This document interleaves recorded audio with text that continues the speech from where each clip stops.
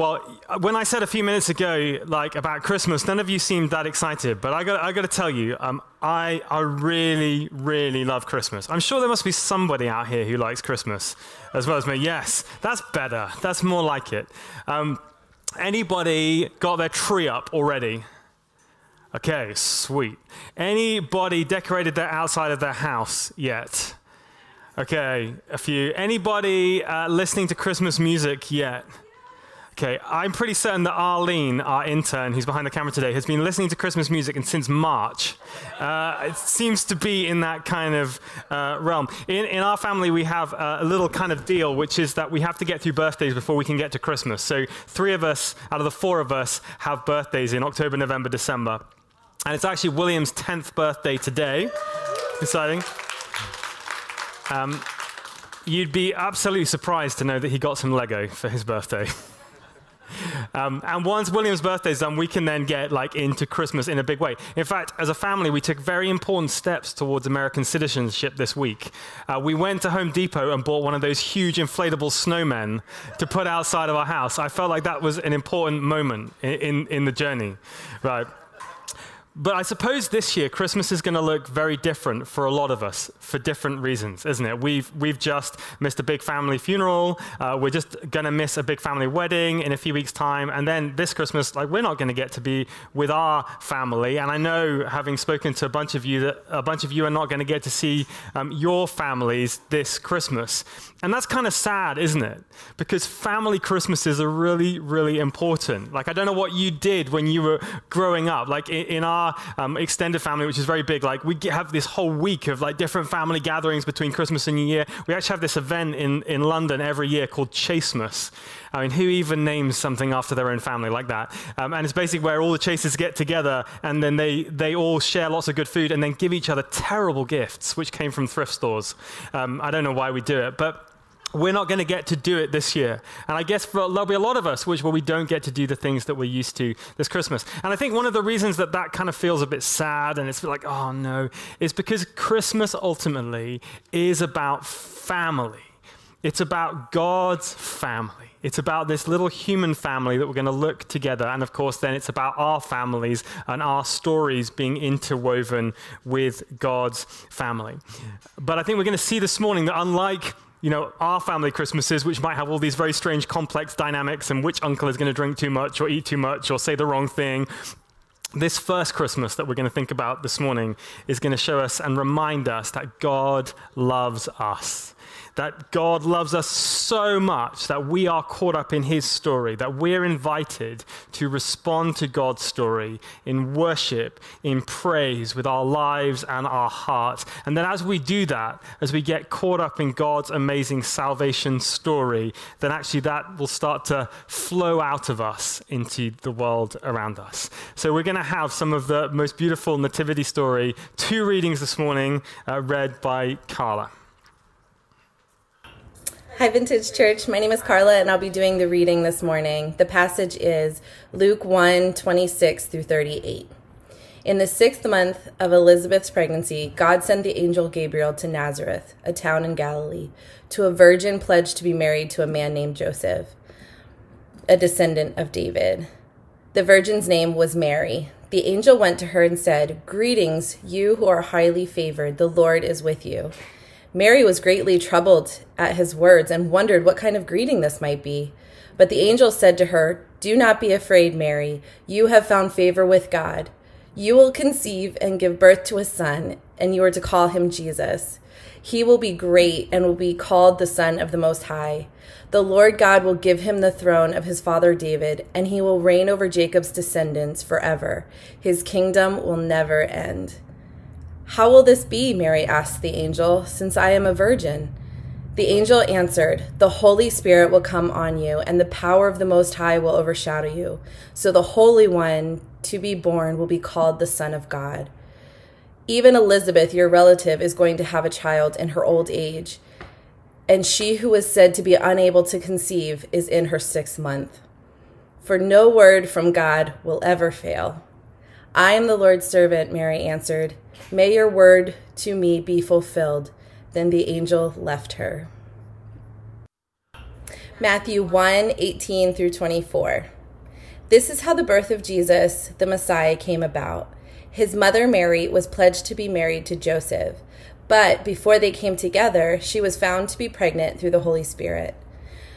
Because Joseph, her husband, was faithful to the law and did not want to expose her to public disgrace, he had in mind to divorce her quietly.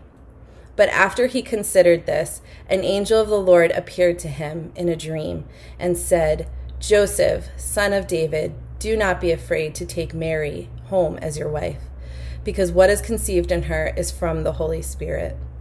She will give birth to a son, and you are to give him the name Jesus, because he will save his people from their sins."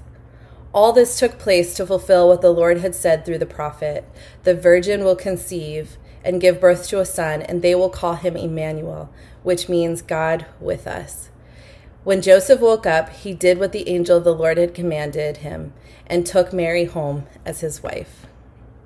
So good. I love like the nativity story.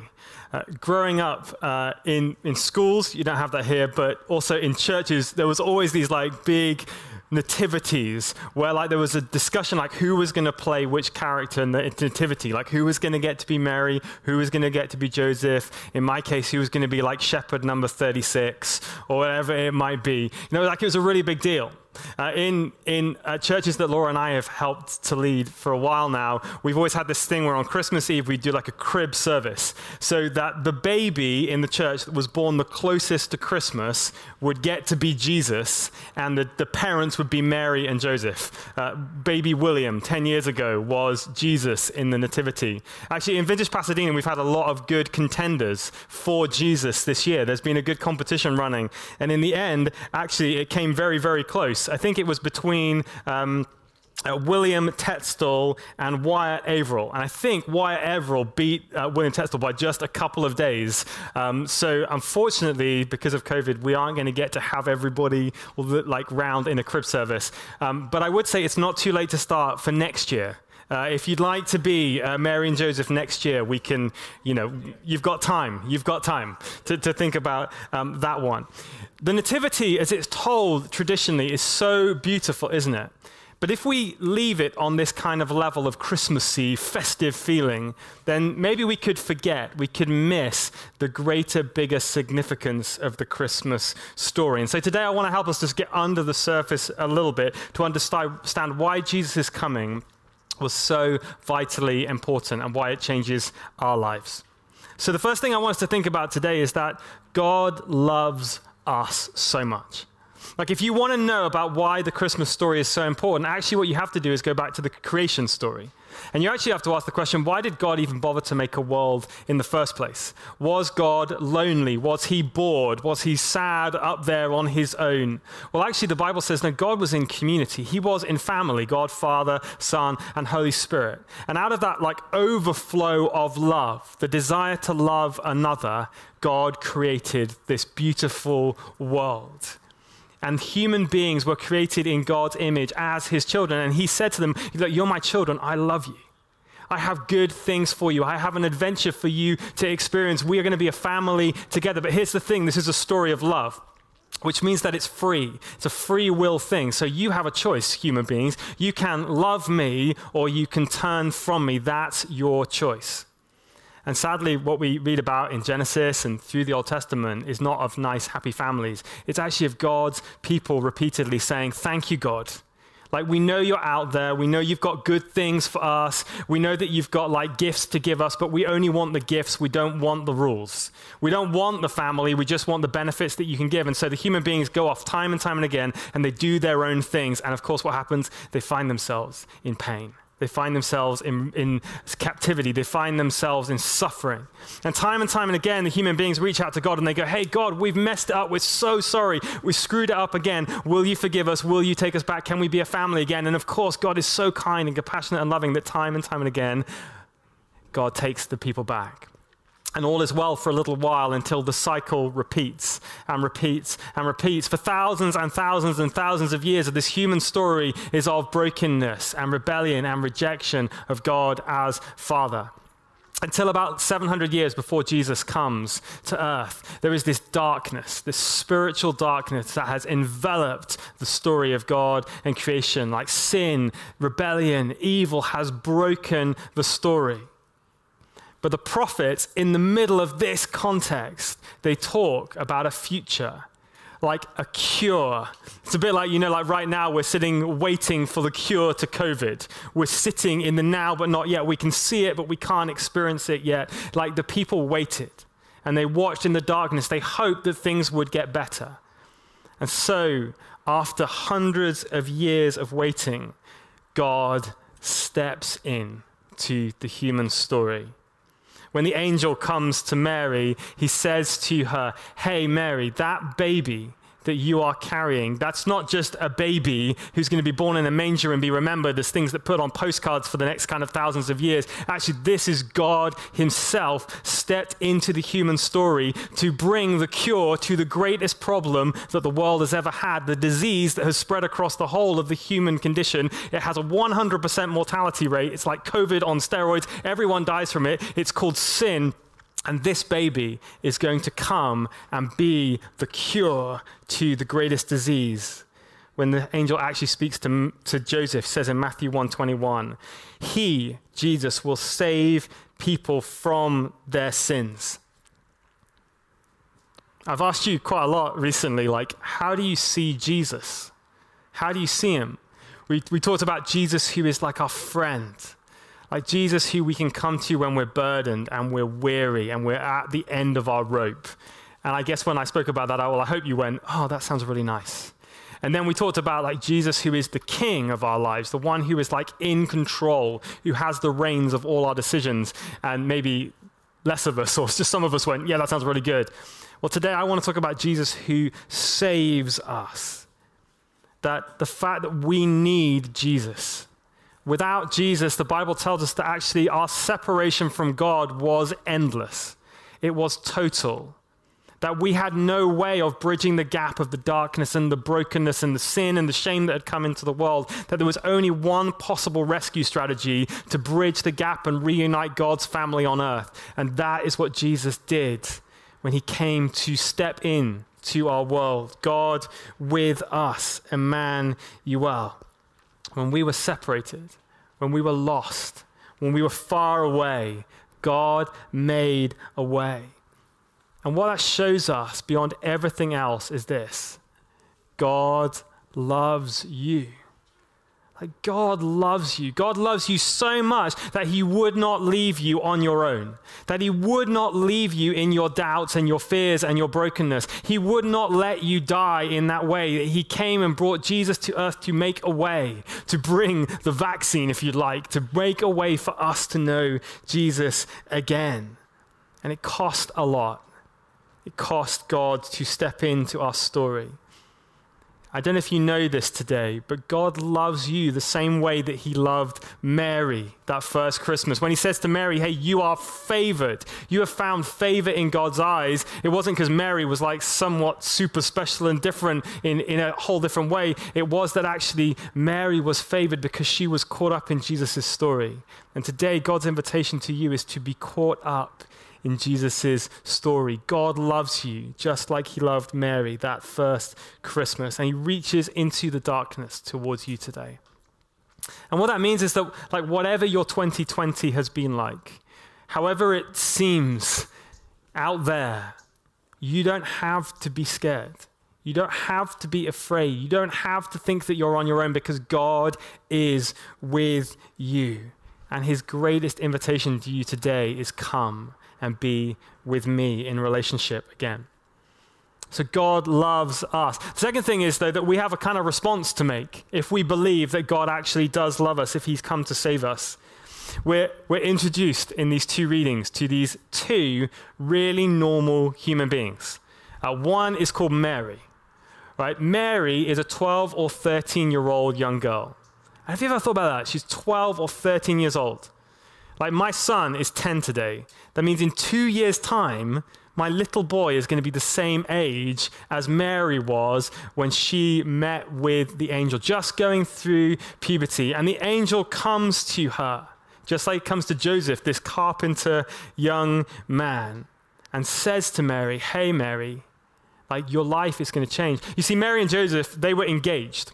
And not the kind of like engagements we think about where it's like, you know, beautiful walk along the beach, down on one knee, massive Cartier ring comes out, plan the $50,000, $100,000 wedding, whatever it might be. Like that's not what an engagement was in biblical times. What an engagement meant was that there was a legal contract for 1 year between Mary's family and Joseph's family. And on one side, on Mary's side, the contract said that Mary had to be presented as a virgin and she had to be presented with some money, the bride price. And if that happened, then at the end of the year, Joseph and Joseph's family would take Mary to be in relationship for marriage. It's not like the most equal contract, right? It's not what we would consider modern day equality, but that's how it worked in that society. And so when the angel comes to Mary and says, hey, Mary, you're pregnant, it is catastrophic news.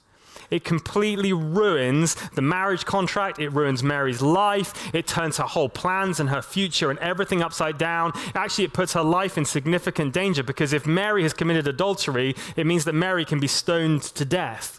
Like this is serious, serious stuff from Mary. Like if anybody had a reason to like freak out, like Mary had the reason.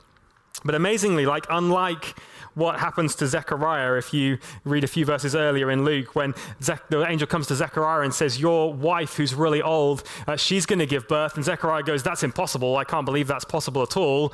And like, just totally can't understand it. Mary says in Luke 1:38, I'm the Lord's servant. Mary answered, may your word to me be fulfilled. And like astonishingly, like far from running away, if you read on a little bit more in Luke's gospel, what does Mary do? Mary worships. She worships. It says, if I read some of it quickly, Mary said, my soul glorifies the Lord.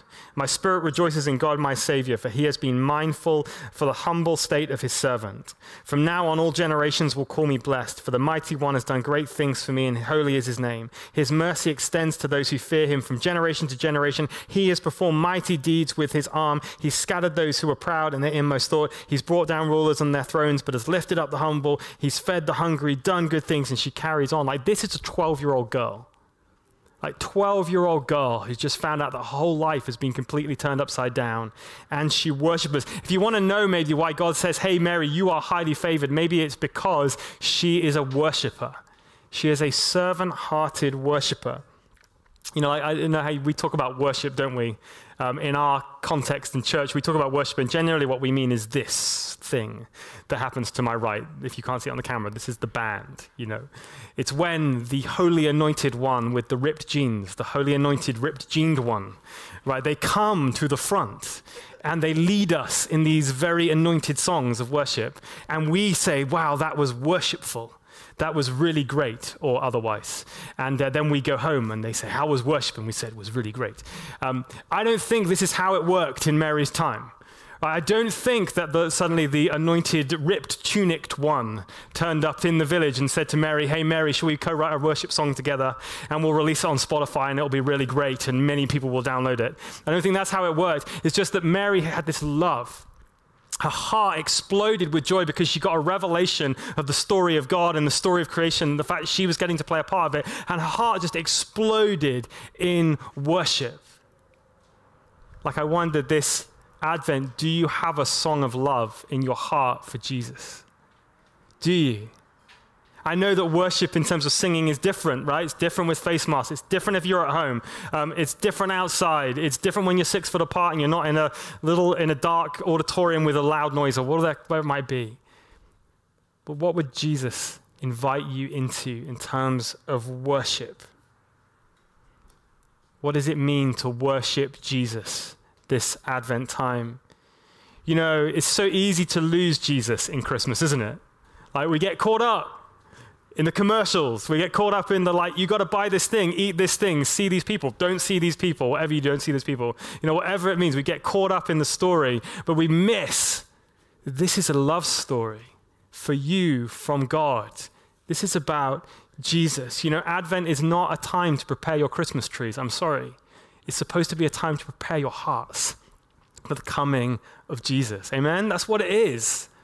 How will you worship Jesus this Christmas? But amazingly, this thing happens when we do allow God's story to envelop our stories. When we get caught up in God's stories, this amazing thing starts to happen when our lives start to change as well. In Matthew chapter 1 that Carla read, we're also introduced to this other character, Joseph. Like, we don't actually know how old Joseph was. If you Google it, you get some very strange different answers. Do it when you get home. But he was probably like a zitty teenage boy. He probably was. Young carpenter guy, apprentice, learning his trade, blue collar, salt of the earth kind of guy. And the angel comes to him just like he came to Mary. Now, for Joseph, it's also serious. Like, his life is also turned upside down. His family name is ruined. It looks like his fiancée has cheated on him. Like, it would be extremely easy to do the very thing that it says that he plans to do, which is to walk away. Like, just break it off. It's too complicated. It's too messy, dude. Go and find someone else to be your wife. That was his original plan. But when the angel comes to Joseph, actually says, dude, stop it. Don't do that. This is the story of God that you are being invited into. And it's a transformation. You know, for Joseph, it's a serious situation. He didn't live in like some sort of like nice, chill, super cool, like West Coast of the United States thing where families are kind of messy life. No, he lived in Orthodox Jewish world. When I was a teenager, I dated an Orthodox Jewish girl. I can tell you, it's serious stuff, this whole family thing, right? His life is in all sorts of a mess. And yet what his response is, which is a response that I want to invite us into today, is a response of faith, and it's a response of faithfulness. That Joseph chooses to believe the promises of God for his life and for Mary's life. Like, as you get to the end of 2020, as Daniel mentioned a little earlier, like, how do you feel about the promises of God for your life? Like, are you still clinging on to those things that you know God has spoken to you in the past? It's easy, isn't it, this year to just kind of shut down and like, okay, 2020, we're done, get it out of the way, cross it off the calendar, then we'll think about next year. Let's just shut everything down. But when we started COVID, March, April time, we talked a lot about Romans 8. You know, I know the plans I have for you, says the Lord. Like, no, that's not the wrong one. The other one, isn't it? It's God is working all things for the good of those who love him. Like, do you still believe that at the end of 2020? Where is your faith? Is your trust in God like Joseph was? But also, the other thing Joseph does is he responds in faithfulness. He chooses not to give up. He chooses not to run away. Like, I feel like this year, you know, it's so easy to want to just give up and run away, isn't it? It's like, let's just hide in our beds and put our covers over and come back like next year. But the Christmas story says that God was faithful to us and invites us to be faithful to him and to one another's around. Like, I don't know, what is the Holy Spirit saying to you about faithfulness? About keeping going? Like, if you want to know what love looks like, go and find somebody who's been married for over 50 years. Anyone been married for over 50 years? I'm looking around. No one's going to admit to that. No, I don't think we're even close, are we? We're not that close. But if you meet a couple who've been married for 50 years, like, you probably aren't going to see like mad romantic kind of moments 24/7. Probably you're going to find is faithfulness and commitment to one another. What would God say to you about being faithful to him, about keeping on praying, about keeping on worshiping, about keeping on reading your Bible, about keep on getting up and going to church, or whatever it might be? What would he say to you this Advent time? Love is faithfulness, God's to us and us to each other.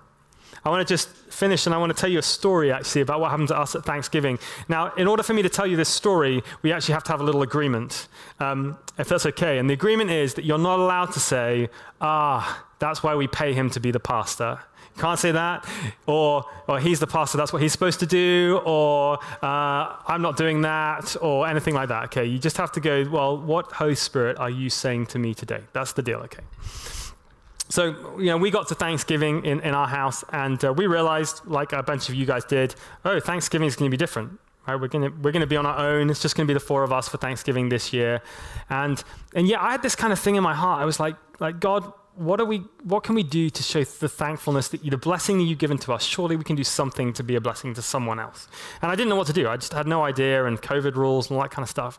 And as I was thinking about it, this email came into my inbox, and it said, from my friend Chef Tony. Some of you know Chef Tony. He runs Hope Catering in Pasadena. He was a homeless guy, and he amazingly his life got turned around, met Jesus, set up this whole nonprofit which trains up other homeless people so that they can do catering. It's fantastic, and they've had a really difficult year, as you can imagine. And his email just said, "Hey Ben, could we do Thanksgiving dinner for you and your family this year? You give us some money, and we'll make Thanksgiving dinner." And I was like, easy. Like, give money, don't have to think about it. Someone else cooks Thanksgiving dinner. Like, done. That's a nice thing. Anybody can do that one. Let's do that. So Laura and William and Chloe and I, we went down on Thanksgiving morning. We picked up our dinner and realized as we picked it up that we didn't have dinner for 4. I don't know if we misordered it or something, but we had dinner for about 20. In the thing. We were like, oh, now what are we going to do now? So we went home and we had like kind of conversation, and me being a chivalrous husband, I did the thing that all good chivalrous husbands did. I left my wife to fix the problem, and I went down to the park with the kids. And because I am such a good dad, I put my headphones in when the kids were at the park, and I let them roam around the park and do their own thing. And as I listened to a podcast by a guy called Pete Scazzero. Anyone know Pete? Pete Scazzero, he's a pastor in New York, emotionally healthy spirituality, just incredible. If you've not checked it out, podcast, book, all sorts of good stuff. Really brilliant. And Pete Scazzero on my podcast, as the kids were roaming around the park, said, if you want to cultivate a life of thanksgiving and love and generosity, you have to look for acts of random kindness to do. I was like, okay, whatever, I'm in the park. And the exact moment that I thought that, William cycled over on his bike, and he said, hey, Daddy, like, I've just been cycling outside of the park, and there's a whole bunch of homeless people living under the bridge. To which I went, oh no, he's been cycling outside of the park whilst I've been listening to my podcast. Mummy's going to be so mad with me. That's going to go badly wrong. But then I thought, okay, wow, I was praying. There's some homeless people living under the bridge. I said to him, hey, Bubs, like, what would you think if we went and gave dinner to the people who are living under the bridge? And so he was like, yeah, that'd be fantastic. So we went home and confessed to Mummy that we'd been cycling under the bridge and all that kind of stuff. And then we had this whole discussion. Can we give dinner to people who are homeless? Will they take it? What if we give COVID to people who are homeless? What if we give them food poisoning? Whatever it might be. And then we thought, well, here, let's do this. 4 o'clock, William and Chloe and I will go down and we will ask the people living under the bridge if they would like to have dinner. So we kind of went down and just like really nervously approached this kind of group of people and just said, hey, look, I'm so sorry that you have to be under this bridge, but we wanted to just say happy Thanksgiving, and would you like to have dinner? Could we provide dinner with you and have dinner with you tonight? And amazingly, we met this little family, and they said, yeah, we'd love to have dinner tonight, and we don't really have anything at all, and they didn't have any clothes. They just had one set of clothes each, and they were living under the foothill little road where I live. And we were able to just go and have dinner with them that evening. And we were able to provide some little clothes and gifts and those kind of things. And through some generosity of some vintage people, actually we were able to get that family off the streets for Thanksgiving. Like, and here's the thing, right? It's the biggest impact is for me, for William, for Chloe, for Laura. Now, it's complicated. Like, it's messy. I can probably tell you the list of issues they have is endless. But every day this last week or so, William and I have been down to see our new friends. And everyone there now knows, they know I'm a pastor, so they just call me pastor the whole time. And we've been able to pray with people and talk to people about Jesus and just hang out and be COVID safe and all that kind of stuff. Like, it's been amazing. Now, I have no idea where it's going to go. But it's taught me so much about faithfulness and love and just being in relationship and keeping going. Now, I'm not telling you, go home, take off your masks, go and find some homeless people, break all the COVID rules. I'm not saying that at all, but I just wonder, what would the Holy Spirit want to say to you as you respond to his love about faithfulness this Christmas? Like, COVID has done many things in our culture, but one of the things that makes me a bit sad is when I see COVID making us just introspective. When we turn it into like, it's just about me, it's not about anyone else, I'm going to survive, I'm going to do what I need to do, I don't care what's going on out there. We are always called to love the other, to love God, to go the long journey with each other. So what would God say to you this Christmas about faithfulness? When Jesus came to earth, the first thing he did was he quoted from Isaiah, and he said, I've come to bind up the captives and the brokenhearted and to bring freedom. What would God say to us? So I just want to pray for us as we come back to a time of worship. And firstly, what I really want to do is I want to ask for the Holy Spirit to come and make your heart beat again with love. If this year has caused your heart to go a bit cold or a bit scared or a bit like whatever, I want to just ask that the Holy Spirit would come to start to get us moving and pumping again with love. And that actually as his love starts to come into our lives, that it would start to flow through us and then maybe even out of us. So you can just do this where you're seated. If you're at home, you can do this too. I'd just love us to put our hands out. You don't have to do this, but this is just a sign of saying, I want to receive from you today, God. I want those things that you have for my life today. Even if I'm scared, even if I don't know who you are, even if I don't even believe that you're real today. But you can just do this. So let's pray together.